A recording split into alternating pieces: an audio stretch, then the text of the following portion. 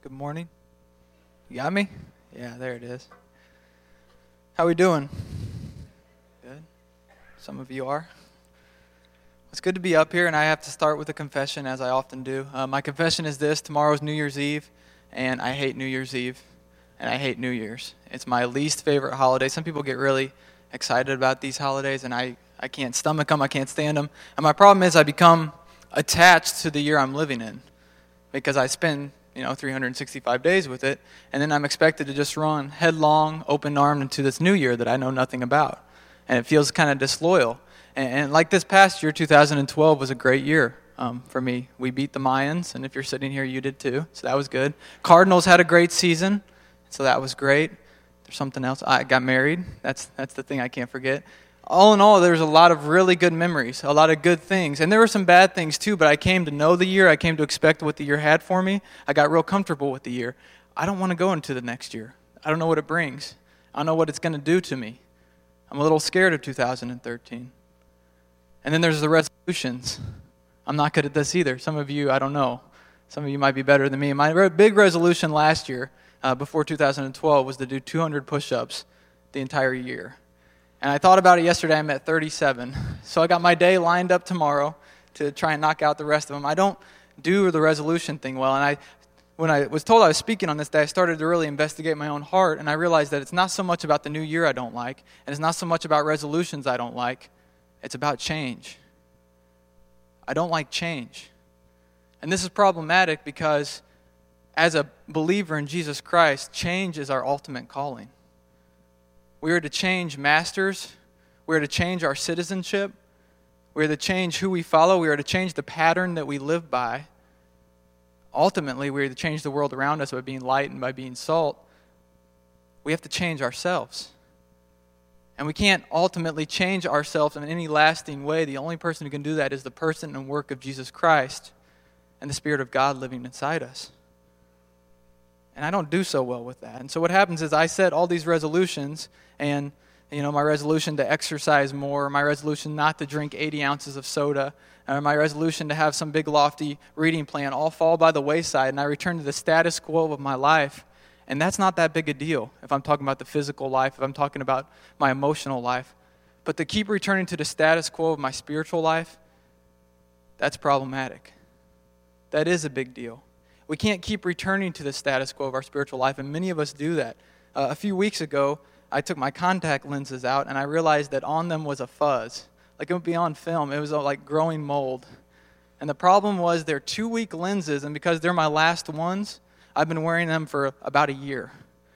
Supposed to trade them out, it's 2 weeks, and my vision's been fuzzy, and the contact lens itself has grown fuzzy. And I have a kind-hearted, skilled optometrist just waiting for me to make an appointment. He can square it away, but I don't do it because there's going to be a cost. There's going to be a copay. And for us to change spiritually, there's going to be a cost, and it's going to cost us our sin. And to do that, it costs us our comfort. It costs us our habits. And ultimately, it's going to cost us our very selves. So we don't repent. That's why we don't repent. Christ-likeness is our ultimate goal. If you're a believer in Christ, your goal is to be like Christ. And you can say, well, the ultimate goal is to glorify God, but we do that by being like Christ. He glorified God more than any other human on earth. He became human, glorified God. So our goal is to be like Christ, but the problem is, though our nature has changed and our allegiance has changed, we still live in this flesh.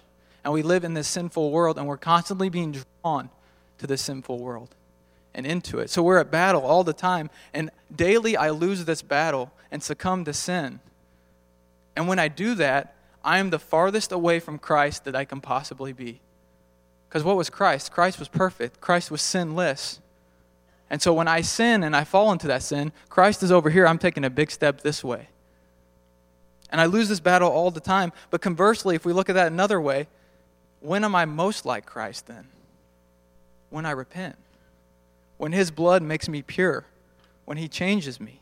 And in this repentance, I see God's holiness, as Ryan was talking about in Isaiah. I see God's holiness. I can then look at my fallenness, and then hence I experience the grace that reconciles the two. And it's only when we repent, when we see this. So without repentance, I'm missing something vital to my growth and knowledge of God. Repentance is key. And today what I want to do is I want to look at an oft-forgotten and neglected biblical character.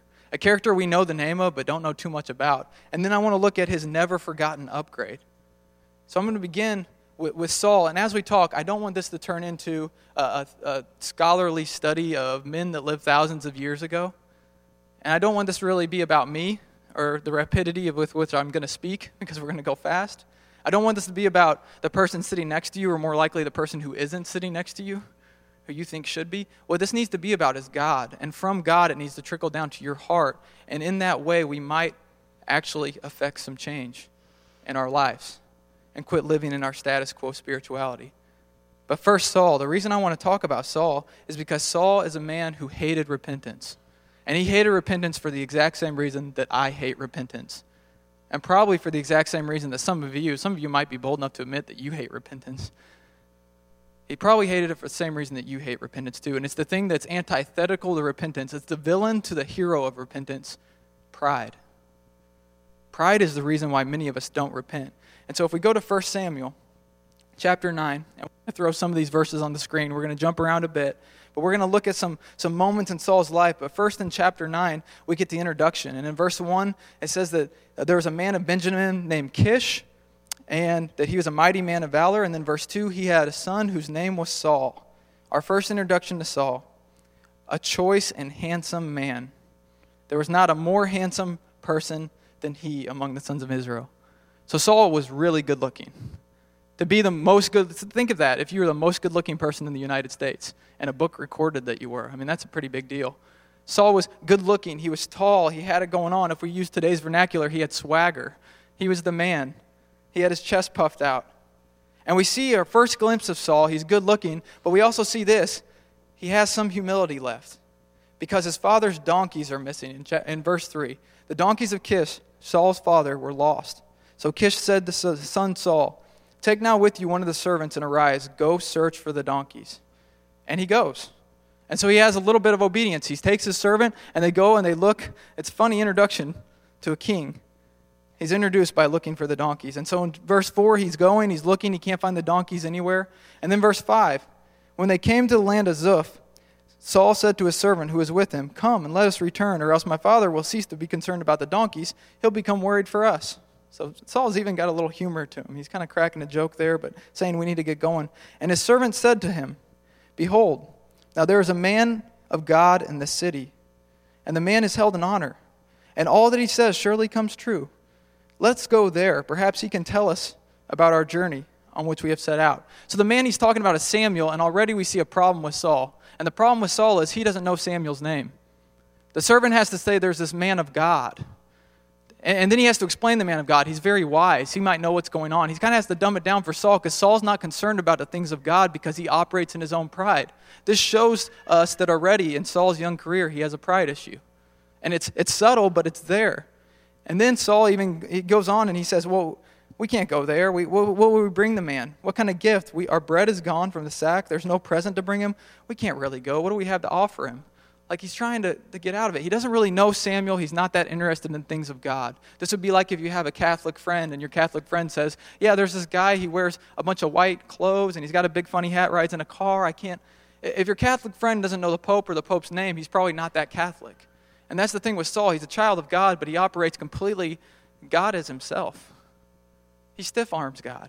And we see a little glimpse of that here. Finally, the servant says, "Hey, we should go. And Saul says, "All right, we'll go. We'll go check it out." And that's usually how we operate, because in pride, we trust ourselves. We rely on ourselves. We look to ourselves for all our answers. Saul thought he could find those donkeys on his own.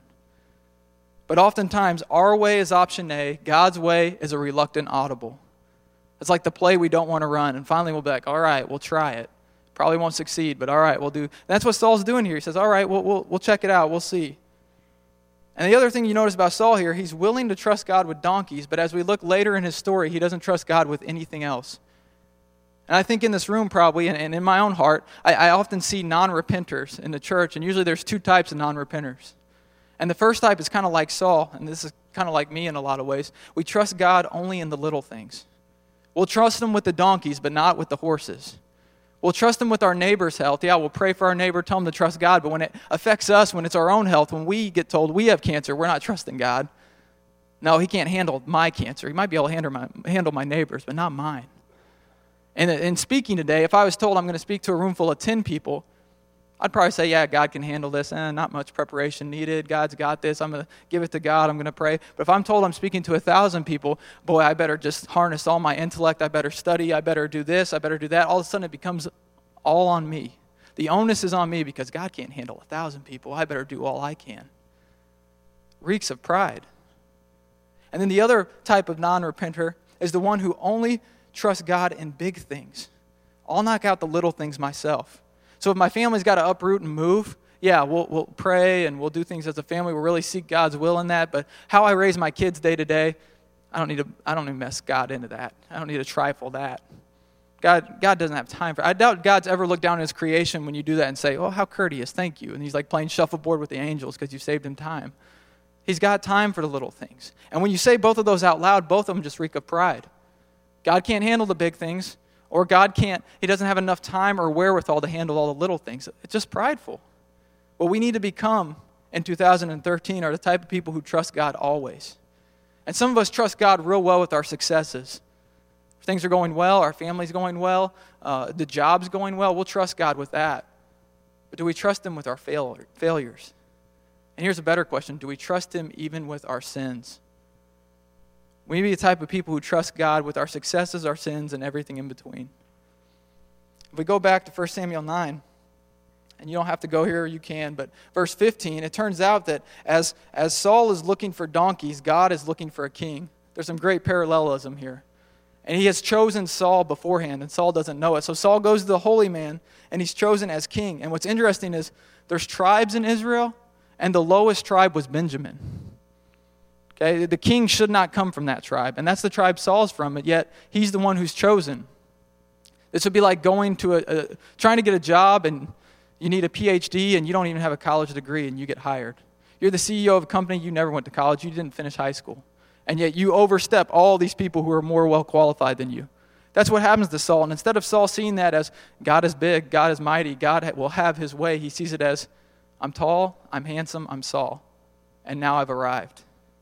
He's going to be king. But not yet. It happens as it often does in the Bible. It's going to happen in chapter 11. Usually there's a big hero moment for the people called of God. And Saul has his big hero moment in chapter 11. Verse 1, it says, Now Nahash the Ammonite, who henceforth I'll call the bad guys. The Ammonites were the bad guys. There's too many syllables, so I'll just say bad guys. Came up and besieged Jabesh Gilead. We'll call them the good guys. And all the men of the good guys said to the bad guys, hey, make a covenant and leave us alone. They besieged them. They weren't letting food in. They weren't letting trade out. It was a bad deal. They said, please leave us alone. And the bad guy said, okay, we will. Verse 2, we'll leave you alone. We'll make a covenant with you. And on this condition, we'll leave you alone, that we can gouge out the right eye of every one of you. I've made deals in my life. I've bought used cars. If someone requires a body part, it's not a good deal. Walk away. Biblical lesson 101. Walk away when it requires a body part. But that's what they're saying here. We'll make a deal with you. It's going to require a body part. This is not a good deal. And so the good guys get together, and they have a little talk about this. And they say, well, what do we do? And first they had to say, why do they want our right eye? And we're given the answer, but there's two answers. One we're not given. One reason is because of tactical reasons. Without a right eye, you couldn't have archers. If no one's got a right eye, you can't have archers. You can't defend your walled city. You also can't go hand in hand in combat, because when you hide behind the shield, if you peek out with your good eye to try and get someone with the sword, your shield's not covering you, you're in trouble. No hand-to-hand combat. It would make them defenseless for ages to come. But then he says another thing in there. He says, I will make it a reproach on all of Israel. He wants to turn the people of Israel into a punchline. Instead of being a people with a great God, he wants to make them the people who have one eye. The Cyclops nation. He wants to make them a laughingstock. He wants to make them defenseless. He wants to get them and make them look terrible and make them a joke to all the other people and defame God. So the elders get together. They're having a meeting. They're discussing, why do they want our eye? What do we do with it? I think in the meeting at some point they probably had a vote, and someone probably said, all those in favor say aye. And they're like, oh, don't say aye. It's probably an awkward moment.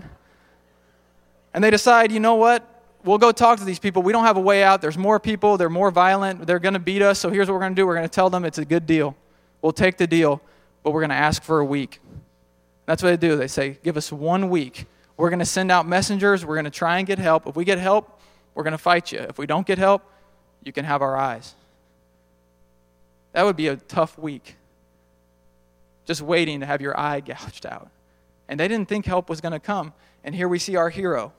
Verse 5, now behold, Saul was coming from the field behind the oxen. So God had called him to be king, but he hadn't been made king yet. He was just farming. He was biding his time. And he said, what is the matter with the people that they weep?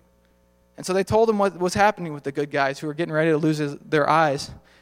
And the Spirit of God came upon Saul mightily when he heard these words, and he became very angry. So what he does is he rallies all the people to himself, and he has a big pep rally and gets everyone fired up, and he goes and he attacks the bad guys, and they scatter them, and they defeat them, and the eyes are saved. The eyes have it.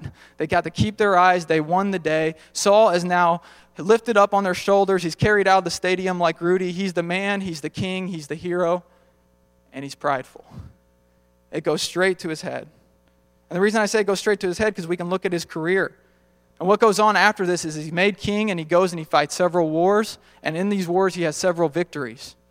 But in these wars also he has several blunders, mistake after mistake. So victory after victory, mistake after mistake. But they're still winning. His son's doing well, his family's doing well, and I think this is an issue, and we can take a lesson here, an important lesson. Saul doesn't repent, and I think one of the reasons is he looks around at the results and the circumstances, and things are going pretty well. And I think a lot of us do that too. Like I have some unrepentant sin in my heart. I have some anger issues, but man, my family's going well and things are going pretty good at work. God must be okay with those things. You hear about it with churches sometimes. A pastor is going, the church is going great, the pastor's bringing people in, the messages are great, the church is booming, they're going to multiple services and multiple venues, everything's just slant. And then all of a sudden, after 10 years, it comes out the pastor's having an affair. It's been going on for some time. And people say, how did you do that? How did you keep that going? And he will say this, well, people were still getting saved. The church was still growing. So I thought maybe it was okay. Maybe God was okay, or maybe God didn't want to deal with it yet. What you're doing when you do that, when you let your circumstances externally dictate the internal condition of your heart, you're putting your heart at the center of the universe. And if things are going well in my community, God must be okay with my heart, even though my heart's wicked. And if you look around the world, you'll see all kinds of people who have risen to positions of power, who are mighty. They have all kinds of things circumstantially going well in their life. But it's not an indicator that their heart's okay. We can't let our outside circumstances dictate our need for internal repentance. That can't be. Our need for internal repentance is we're messed up. The Bible tells us we're messed up. We're people. We're humans. Just because things are okay doesn't mean you're okay. It means God's okay. You need to repent. And I need to repent. And so if we keep going with Saul, it's a sad, we can't go through everything, but Saul continues to mess up. We're going to look at one of those mess ups, so we can't look at all of them. But chapter 14, verse 24 says this. Now the men of Israel were hard pressed on that day. They had enemies all around them. For Saul had put the people under an oath, saying, cursed be the man who eats food before evening, and until I have avenged myself on my enemies. So none of the people tasted food. Now, I'm not a big military guy, if you can't tell. And I've never led, any combat missions or anything like that. But I did coach women's soccer for about 3 years. And I never once said, hey, if we don't win, we're not going to eat until we win. Because I knew the girls played better if they had eaten that day. And that's the only correlation you can get between women's soccer and battle. But there you go. There it is for you.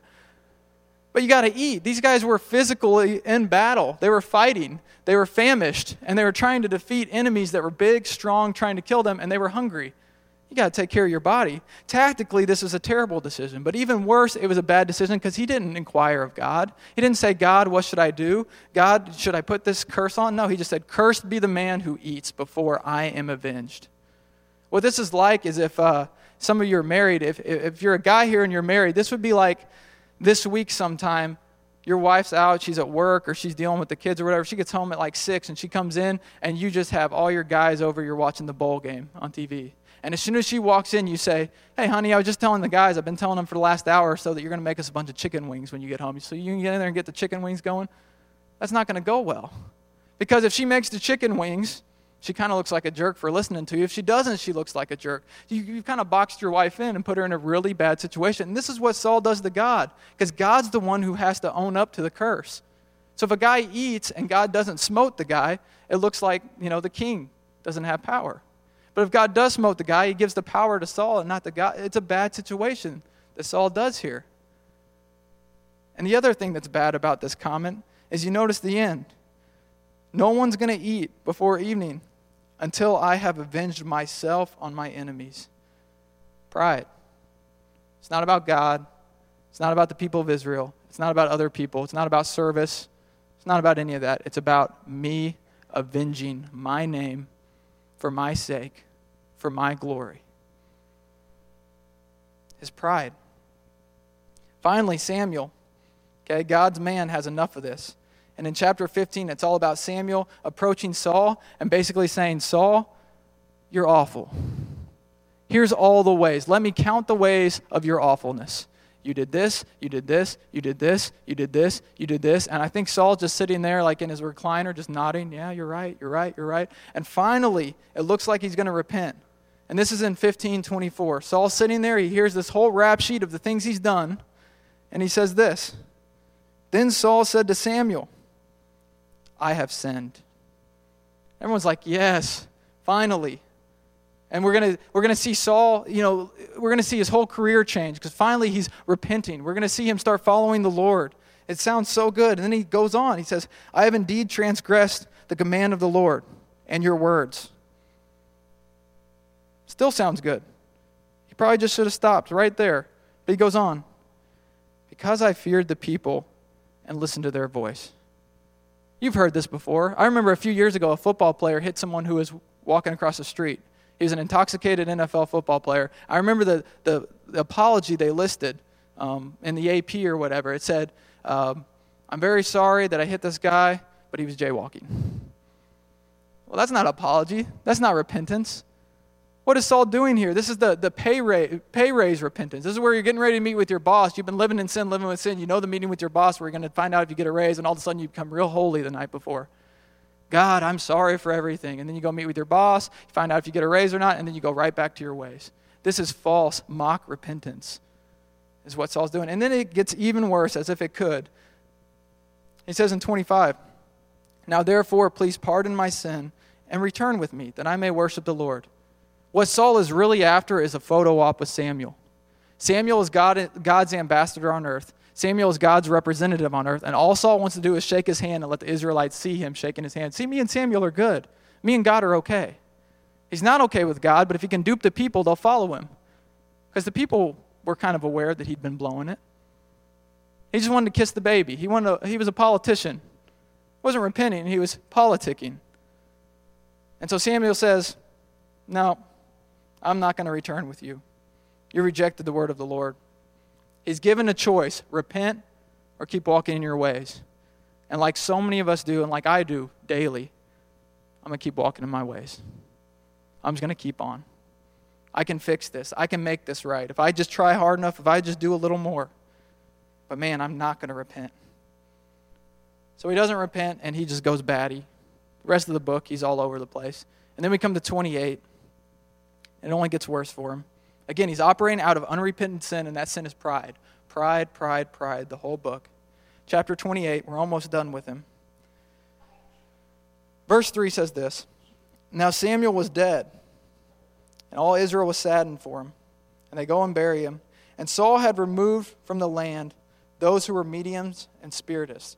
So he gets rid of all the fortune tellers. Samuel's dead, and he says, I'm going to make this right. I don't want people running to the wrong sources. I'm going to get these people out. Again, it looks like repentance. It looks like maybe he's seen the path of his ways. Maybe he sees how he's been walking wickedly and under his own power. And then we get the truth. In verse 4, the Philistines had gathered, and they were camping. That's the enemies of the Israelites, Saul's people. And Saul was camping with his people. And then verse 5, when Saul saw the camp of the Philistines, he was afraid, and his heart trembled greatly. That doesn't sound like a guy who's trusting God. He looks at their number, he looks at their size, and he's shaking, and he's fearful. And the reason is because all of his trust is placed solely in himself. And by this point, he's realized, hey, I'm not that great. And yet he's placing all of his trust in himself. And some of us are doing that, even today. If you're looking at the world around you and your heart is trembling and you are afraid, you got a trust issue. And if you have a trust issue, I take it one step further. You have a pride issue. And yeah, your pride might tell you, hey, I'm not that good, or I have some issues, and that's why you have the fear, but still you're putting it all on you. And none of it's supposed to be on you. We're supposed to be trusting in God. This is not the heart of a leader. This is not the heart of someone who has a repentant heart. This is the heart of a proud man who knows himself at this point, doesn't like himself, but is unwilling to do anything about it. Then verse 6, he sees him. He decides to inquire of the Lord. He's like, why not? I haven't tried in a while. And when Saul inquired of the Lord did not answer him. I wonder why. Either by dreams or by the prophets. And then Saul said to his servants, seek for me a woman who is a medium, who is a fortune teller, that I may go to her and inquire of her. Didn't you just outlaw this? Like he just said, this cannot happen in my kingdom. Get them all out of here. And then a few verses later he says, hey, can you find me one of those people? This is like a parent who tells his kid, don't do drugs, don't do drugs, don't do drugs, don't do drugs. And then one day knocks on the door and says, hey, you know where I can get some drugs? And then the worst part is the servant says, yeah, there's a fortune teller over on Indoor Street. Yeah, I know where one is. So this would be like your kid answering you, yeah, just go over to Henderson. And the parent just being okay with that. High five and go. This is problematic here. And that's what we do sometimes. We surround ourselves with people who are just going to be our yes people. We tell them about our sin, or we tell them about the sin we're planning on doing. They say, yeah, you can do that sin there. Or yeah, I'll help you do that sin. Come on, this will be great. He's surrounding himself with yes men. But people are just going to enable his prideful habit. And so he gets all dressed up. I imagine he's dressed like some kind of hobo or something. This is the king. And he's dressed like, puts on the fake beard or puts on, whatever he has on, and he like hobbles in to talk to the fortune teller. Like, is this guy just derailed or what? And so he's talking to this fortune teller and he says, hey, God won't talk to me anymore. Can you bring up Samuel for me? Samuel's dead, but can you bring up like his spirit so I can talk with? And even the fortune teller's like, what are you doing? Like, is this a trap? Like, you outlawed us. But she brings up Samuel, and in verse 15, Samuel said to Saul, why have you disturbed me by bringing me up? He's like, man, I was resting in peace. What's the deal? And Saul answered, I'm greatly distressed. The Philistines are waging war against me, and God has departed from me and no longer answers me, either through prophets or by dreams. Therefore I've called you. What should I do? And Samuel says, why then do you ask me, since the Lord has departed from you and has become your adversary? And for some of us, we've taken on so much sin and we're operating so much in pride that we're supposed to be the allies of Christ. We're supposed to be the allies of God, and we are operating as the adversary of God. Because God is always the adversary of sin. And so when we load our heart up with hidden sin, we're becoming the adversary of God. And yes, if you're saved and you're a believer in Christ, you're still a son of God because his promises are good and his promises are true. But in our day-to-day missional activity, we're an adversary of God. Because the sin that binds us, the sin that makes us the least Christ-like we can be in those moments. And then the tragic end of Saul is in 1 Chronicles. Kind of the last words we get about him. 1 Chronicles 10 says this. This is the end of Saul. After all these blunders, all these mistakes, all this lack of repentance, we come to 1 Chronicles 10, verse 4. The Philistines are all around. They're winning the war. They're winning the battle. It's not looking good for Saul. And Saul says to his armor bearer, this is just tragic. He says to his armor bearer, draw your sword and thrust me through with it. Otherwise, these Philistines will come and they'll abuse me. But his armor bearer would not, for he was greatly afraid. Therefore, Saul took his own sword and fell on it. The man who wouldn't repent, who never trusted God with his life, couldn't trust God with his death. There's a lot of stories of Christian martyrs who died good deaths because they saw the big picture and saw God and said, even in my death, I trust you. Not Saul. Even in death, he could have repented. At that moment, just like Samson was, done for. And he said, God, give me strength. God, I'm sorry. And he had this great firework ending. Saul could have had that. But even there at the end, he was unwilling because he was so blinded. We were spiritually blind when we harbor sin.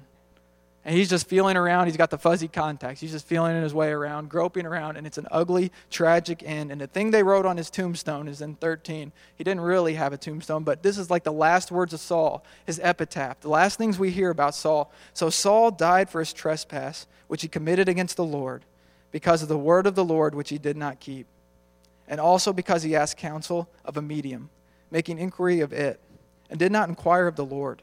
Therefore he killed him and turned the kingdom over to David. The last thing we hear about Saul is the guy was unrepentant. God's basically saying, the guy wasn't my man. The guy was not a man after my own heart. Why? Because of his sin? No. Because he wouldn't repent from his sin. God made us. He knows we sin. He knows we're in a fallen world. And that's why he's given us grace. And that's why Jesus died for our sins, past, present, and future. It's kind of like Saul had a debt paid for, and he carried the debt around in his pocket, stressed out about it, instead of just saying, hey, dude, that's paid for. Why are you worried about that bill that's due? It's been paid for. He wouldn't give that to God. And I can relate, because that's often what I do. The second guy I want to talk about real briefly, just a few minutes on him, because we don't need to talk about him because we all know him. His name's David. He's the guy who took over. And the thing about David and Saul is they're like the same guy. We're told they're both ultra good-looking guys. They're both big, strong guys. They have a similar calling. They're called to the same position by the same guy, and they both were called out of lowly circumstances. Saul was a Benjaminite. They would never have called him. David, 7 brothers. They said, no, no, no, no, no to all the brothers. They said, you got anyone else? They said, we got one little scrub in the field named David. Samuel said, we'll take him. Lowly calling brought forth. They both had hero moments. David's, of course, we all know it was Goliath. You say, well, Goliath's a bigger deal than Saul's. Well, not for the guys who got to keep their eyes. For those guys, Saul is their man. As people talk today about Michael Jordan, they don't care about LeBron James. They want Michael Jordan. That's the way it is here. For these people, the guys who didn't lose their eyes, they're saying Saul's the hero. Saul's the guy. Look what Saul did for us. They both had these same hero moments. They both had military conquest. Their lives as young men were in battle all the time, and they were good commanders in some ways. They had kingship. They had looks. They had power. They even had a similar bout with sin. You could say that David's was worse. It happens in 2 Samuel 11. And I love the intro to that. It says, it was the springtime was the time when kings go to war. And then by the end of the verse we hear, but David stayed home. There's debate on why David stayed home. I think he stayed home because of pride. He had arrived. He had done well. The kingdom was thriving. Everyone loved him. So why not stay home? And I think he stayed home because of pride, because pride cometh before the fall, and we're about to see a big old fall in David's life. He doesn't go to war. He goes to the roof instead, and he looks and he sees a beautiful woman. Finds out that woman's married, doesn't care. Takes her anyways, intimate with her. Gets her with child. And then he finds out who her husband is and pokes around, gets him killed. Finds a way to murder him. So he's an adulterer, he's a murderer. All because of pride. Because he didn't go war. He didn't go do the things he was supposed to do. He didn't do the job that God had called him to do the way God had called him to do it. And so much like Saul's story, a person came into his life to speak truth. Samuel came to Saul and said, here's all the things you've done. Do you want to repent? Nathan does the same thing. Nathan comes to David and says, here's all the things you did. He does it in like a parable type way. And David says, we should kill that guy. And Nathan says, it's you. What are you going to do about it? Are you going to repent? David was put to a decision. And like so many people in the Bible, David shrugged when it was time to sin because of his pride. We see this with Eve. Remember Eve in the garden? She knew she wasn't supposed to eat the fruit. It said, do not eat. She grabbed the fruit. She ate the fruit. Shrugged. And what'd she do after she ate the fruit? Did she go repent? She went and hid in the bushes and hid from God. Cain and Abel. Cain killed Abel. And then God says, hey, where's your brother? And Cain said, I don't know. We'll sin, but we won't repent. We're usually willing to sin, but we're not willing to repent because of our pride. Joseph's brothers knew they weren't supposed to sell their brother into slavery. They sell him into slavery. What do? They create a lie that they keep for years. And we see it with Saul. David was put to the same decision. A few months ago, I was reading a book called Robinson Crusoe. I didn't finish the book because I got to one line and I had to stop on the line. We're putting it up on the screen and it says, men are not ashamed to sin, the way they phrase it in the book. Not ashamed to sin, yet are ashamed to repent. Isn't that the story of these people? Isn't that the story of us? We'll shrug at sin, but when it's time after the sin to repent, we run from it. We hide it. We stuff it. We insulate it. We cradle it. We're not ashamed to sin. We'll jump right in. But we are ashamed to repent. It's funny, I was telling someone I was going to speak today about Saul and David, and this person said this, and it's a person who knows the Bible real well. Well, that's cool. I don't know anything about Saul. And I thought that was so telling. I thought it was so telling that he said this because we don't know much about Saul. Because Saul wasn't that much like Christ. We know everything about David. David was a murderer. David committed adultery, but we know about David because David was willing to be like Christ in his repentance. You want to leave a legacy for your kid, learn to repent. Admit that you're wrong and trust God with that wrong. And we see David make his decision in Psalm 51. I'm going to read this psalm, and we're almost done here. Listen to this psalm, Psalm 51.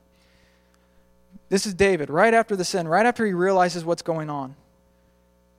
Be gracious to me, O God, according to your loving kindness, according to the greatness of your compassion, blot out my transgressions. Wash me thoroughly from my iniquity and cleanse me from my sin. For I know my transgressions, and my sin is ever before me. Against you, you only I have sinned, and done what is evil in your sight, so that you are justified when you speak, and blameless when you judge. Behold, I was brought forth in iniquity, and in sin my mother conceived me.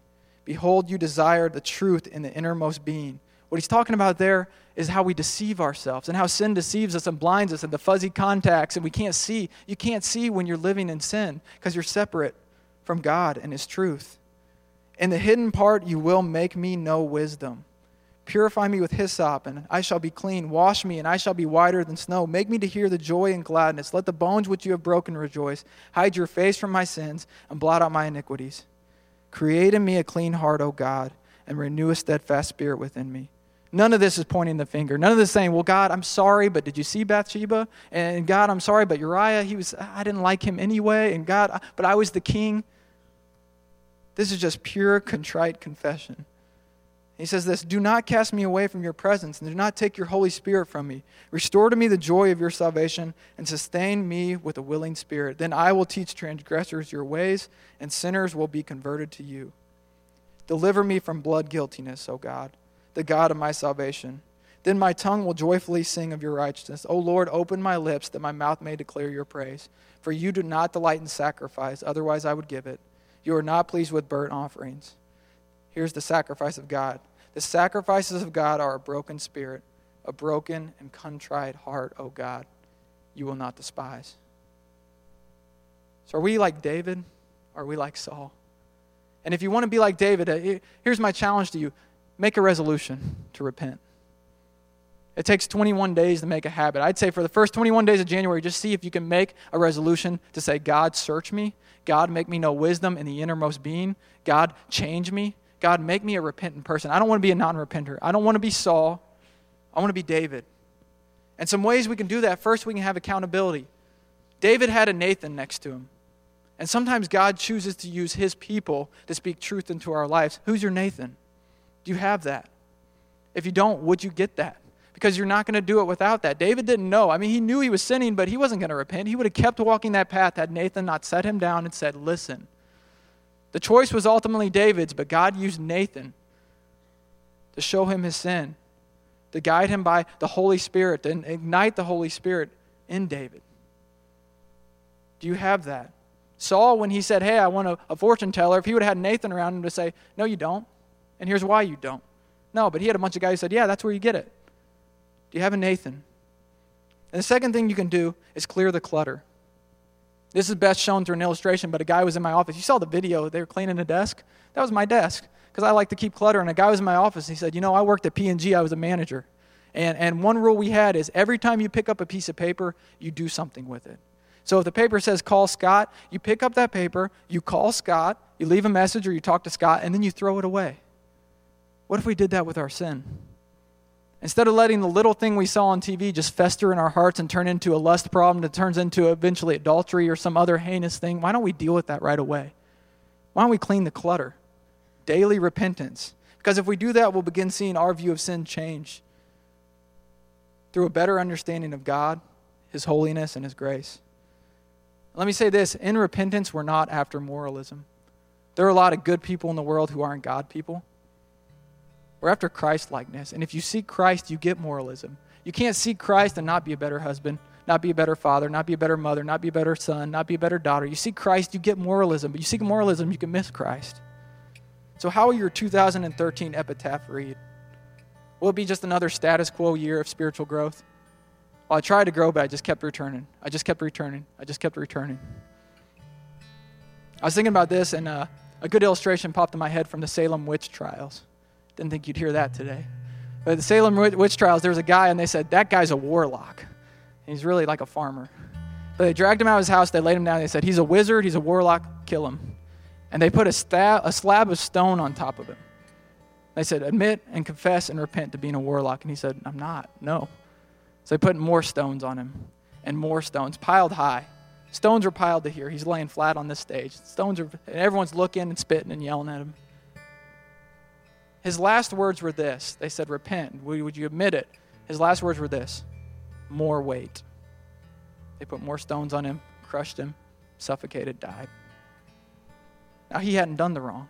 But many of us lay there underneath our own sin. And God's saying, I will take the sin.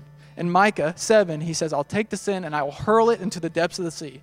I like to liken that to a stone. The stones that are laying on top of me, he says, I'll take it and I will throw it into the depths of the sea. And I lay there and I say, more weight. Yeah, Jesus died for that, but more weight. I can do this on my own. I can fix this. I can get out of this. I can work my way out of this. More weight. So what we're going to do now, we're going to take the Lord's Supper. Where we reflect on that moment where Jesus Christ poured out his blood for us and took our sin and nailed it to the cross, became our sin on the cross. We reflect on that, and with that reflection, we're supposed to repent.